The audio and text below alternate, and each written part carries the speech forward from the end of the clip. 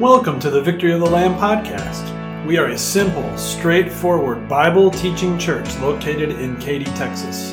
If you're in the area, we'd love for you to stop by anytime. Otherwise, we hope you use this podcast to grow in your faith and be confident in sharing that faith with many. You can find us online at votl.org. We hope you enjoy this message. God bless your week.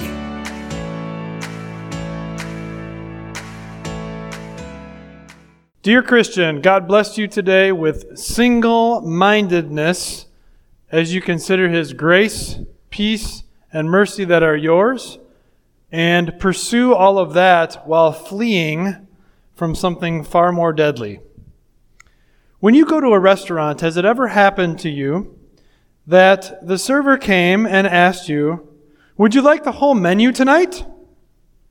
Of course, restaurant menus are quite extensive, and you could not possibly order the whole menu and eat and drink the whole thing in one sitting. So you pick what you want.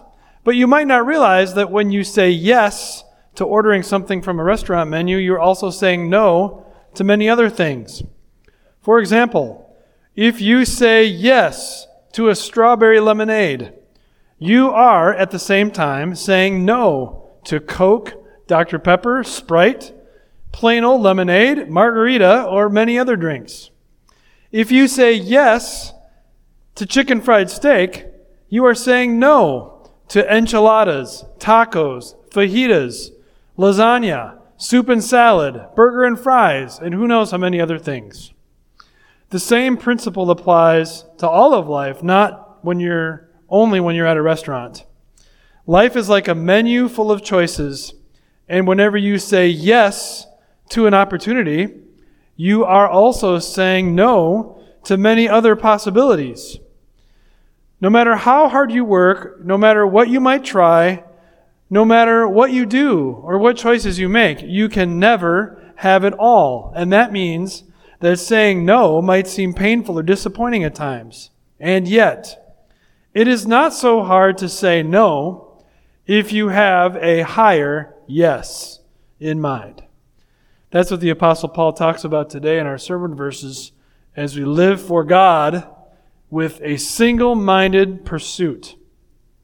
Listen to these two verses from 1 Timothy chapter 6. "But you, man of God, flee from all this and pursue righteousness, godliness, faith, love, endurance, and gentleness. Fight the good fight of the faith. Take hold of the eternal life to which you were called when you made your good confession in the presence of many witnesses." Now, starting here with a phrase like this, "But you, man of God, flee from all this," begs the question, what's the this? The this is the love of money being the root of all kinds of evil. Now notice that Scripture does not say that money itself is the root of all kinds of evil, but that the love of money is the root of all kinds of evil. An attitude of craving more, whether that would be a lot more or even just a little more. Being a save-aholic or being a spend-aholic. The attitude involved in both of them. That heart is the root of all kinds of evil. Someone who loves money is easily arrogant, saying, "Why do I need God? I've got money and this comfortable life I'm drawing up for myself." Or someone who loves money is worried and afraid. And no matter what they've bought or how much they saved, they're sure they don't have enough and might not ever get enough. The love of money causes people to trample those in front of them instead of serve them or even listen to anything they have to say. The love of money causes endless fighting. How many marriage arguments or marriages have been wrecked because of the love of money? How many countries have gone to war because of the love of money? How many family relationships have been broken up entirely because of simply the love of money? Greed, envy, walking in a room thinking you're entitled to everything just because you showed up. The list goes on and on and on and on, and I think I've gone far enough to give you a taste of how the love of money is the root of all kinds of evil. Flee from it,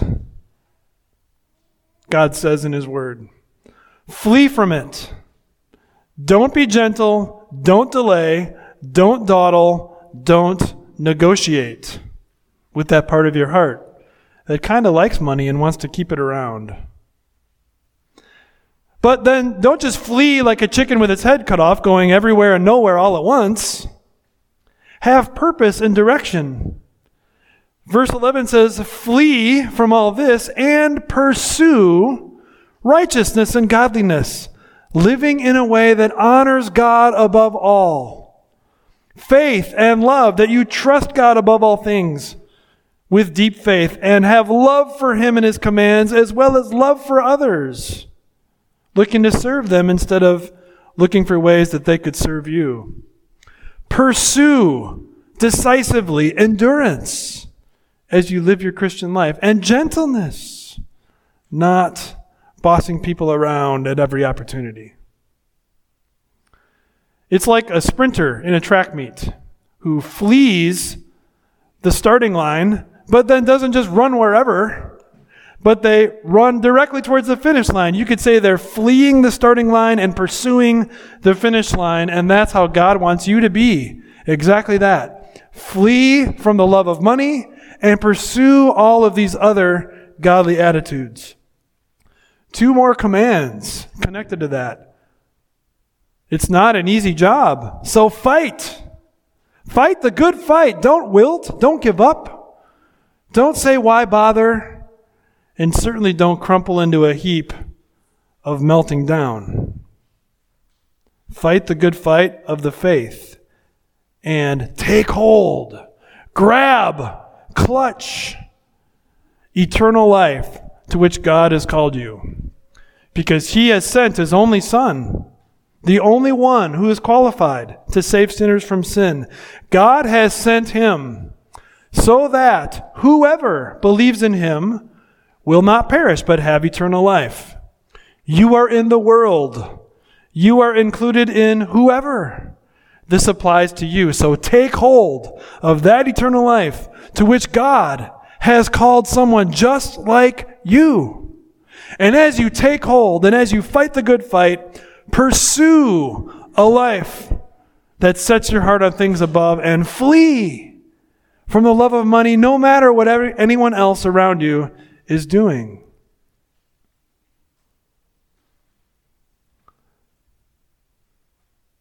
It's not easy, is it?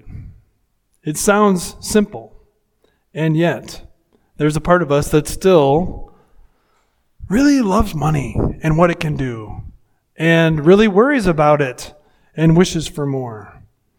There's a part of us, the sinful side inside, that thinks that we are the ones on heaven's throne and should be able to boss everyone around however we want, instead of trusting and rejoicing that God is the one on heaven's throne, controlling all things for the best interest of people just like us. That part of us, that sinful side, walks into any room and says, I'm entitled to everything I just laid eyes upon. And that has incredible, terrible results. That part of us, that sinful side, also says, I haven't got enough, and I don't know if I ever will, and is full of despair and fear. And I don't even know if God would want me like this. Further despair and fear, worry, anxiety tumbles down, gathering all kinds of details about how we've been shorted. It's as though that sinful side inside of us eyes up everyone else and says, how come they got the Tex-Mex enchilada platter that cost the most, and all I got was some moldy rice and beans? And then there's also that sinful side and part of you that not only is proud or full of despair or envious, another piece of it is, it says, can't I have both? Can't I flee the love of money a little bit and pursue heaven as my home a little bit, but both? I really want both. I don't want just one or the other. I don't want to set my hearts only on things above, because that's a long time away. Crush that sinful part of you that thinks the love of money is a root of good and not all kinds of evil. And then listen to Jesus, your Savior, who was astonishing in the way that he lived his life. Jesus was not a spendaholic or a saveaholic. Jesus did flee the love of money all his life, but then not just go all over the place wherever, but he pursued righteousness and godliness, didn't he? And he lived a perfect life. Jesus Christ trusted the Lord with all his heart, even when his life was on the line, and loved anyone without rank. Whoever was in front of him, even those he didn't know that well personally during his 3-year ministry, people like us. He loved us with all he's got. Jesus Christ was enduring. He never gave up, no matter how others tried to get him to give up. And yet, while being so tough and hard-nosed and enduring, he also was nothing but gentle. Only that. Listening. Asking, how can I help you? And then being willing to pay the ultimate price. That he did give up his life so that whoever in the world believes in him will not perish and will have eternal life. It's incredible to know what Jesus has done. We hear a little bit more about it in the rest of the verses, starting at verse 13. In the sight of God, who gives life to everything, and of Christ Jesus, who, while testifying before Pontius Pilate, made the good confession, I charge you to keep this command without spot or blame, until the appearing of our Lord Jesus Christ, which God will bring about in his own time. God, the blessed and only ruler, the King of kings and Lord of lords, who alone is immortal and who lives in unapproachable light, whom no one has seen or can see. To him be honor and might forever. Amen. Did you catch in there God's desire for us to flee from the love of money everywhere we find it and pursue godliness wherever we are able without spot or blame? There's no negotiation there. And did you see how Jesus is not just a king, but the only king? And did you notice where he lives? Feel free to dream and ponder about where he is right now as we speak today. He is on his heavenly throne. He lives in unapproachable light. That means that if his office door was open and it was still a mile away, as you kind of peer off into the distance to see the light coming out of the office door that's open, you couldn't even approach it. That's where he lives. In unapproachable light. And even though he lives in unapproachable light, through his incredible forgiveness, he has given us the promise, you're going to get to approach me one day there. Even though he lives in such glory, no one can see him with their own eyes and live to tell about it. He says, when you come to heaven, you're going to see me with your own eyes and be just as glorious as I am. Dear Christian, that is the finish line. That is what we're pursuing. That's where you're headed when your heart is in the right place as God wants. To flee from the love of money and to pursue the things that are godly. You can say no if you have a higher yes. So say no and flee from feeling entitled to everything because you just showed up and others seem to be getting the best of you as though life is some big rat race of competition for stuff. Say no and flee from that and instead pursue what Christ has given you. Say no and flee from gathering all the details about what you're missing out on. and say yes, the higher yes, and pursue, gathering all the details about the home in heaven that Jesus offers you. Say no and flee from wilting, because life is hard and you're worried about money and it's just a big struggle. Flee from that and pursue the strength only Jesus can provide to be enduring and gentle, all in the same beautiful package. Say no and flee from caring what the godless world thinks about your lifestyle, because you have a higher yes to pursue. Pursue that higher yes of living for God and God alone. Let the chips fall where they may as I put one foot in front of the next on my joyful march towards eternal life.